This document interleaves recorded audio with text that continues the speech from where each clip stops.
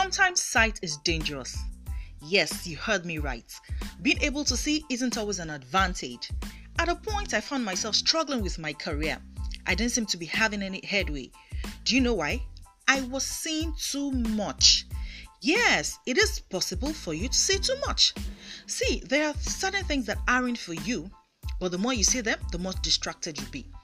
So I would see this opportunity and want to grab it. I would have that idea and want to pursue it. I thought I was being progressive. What I didn't know was that I was diverting my attention, energy, and resources to things that weren't for me. Thing is, not every good thing is for you.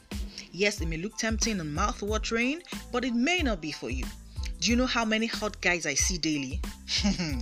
How come I'm not getting down with all of them? Oh, you got it.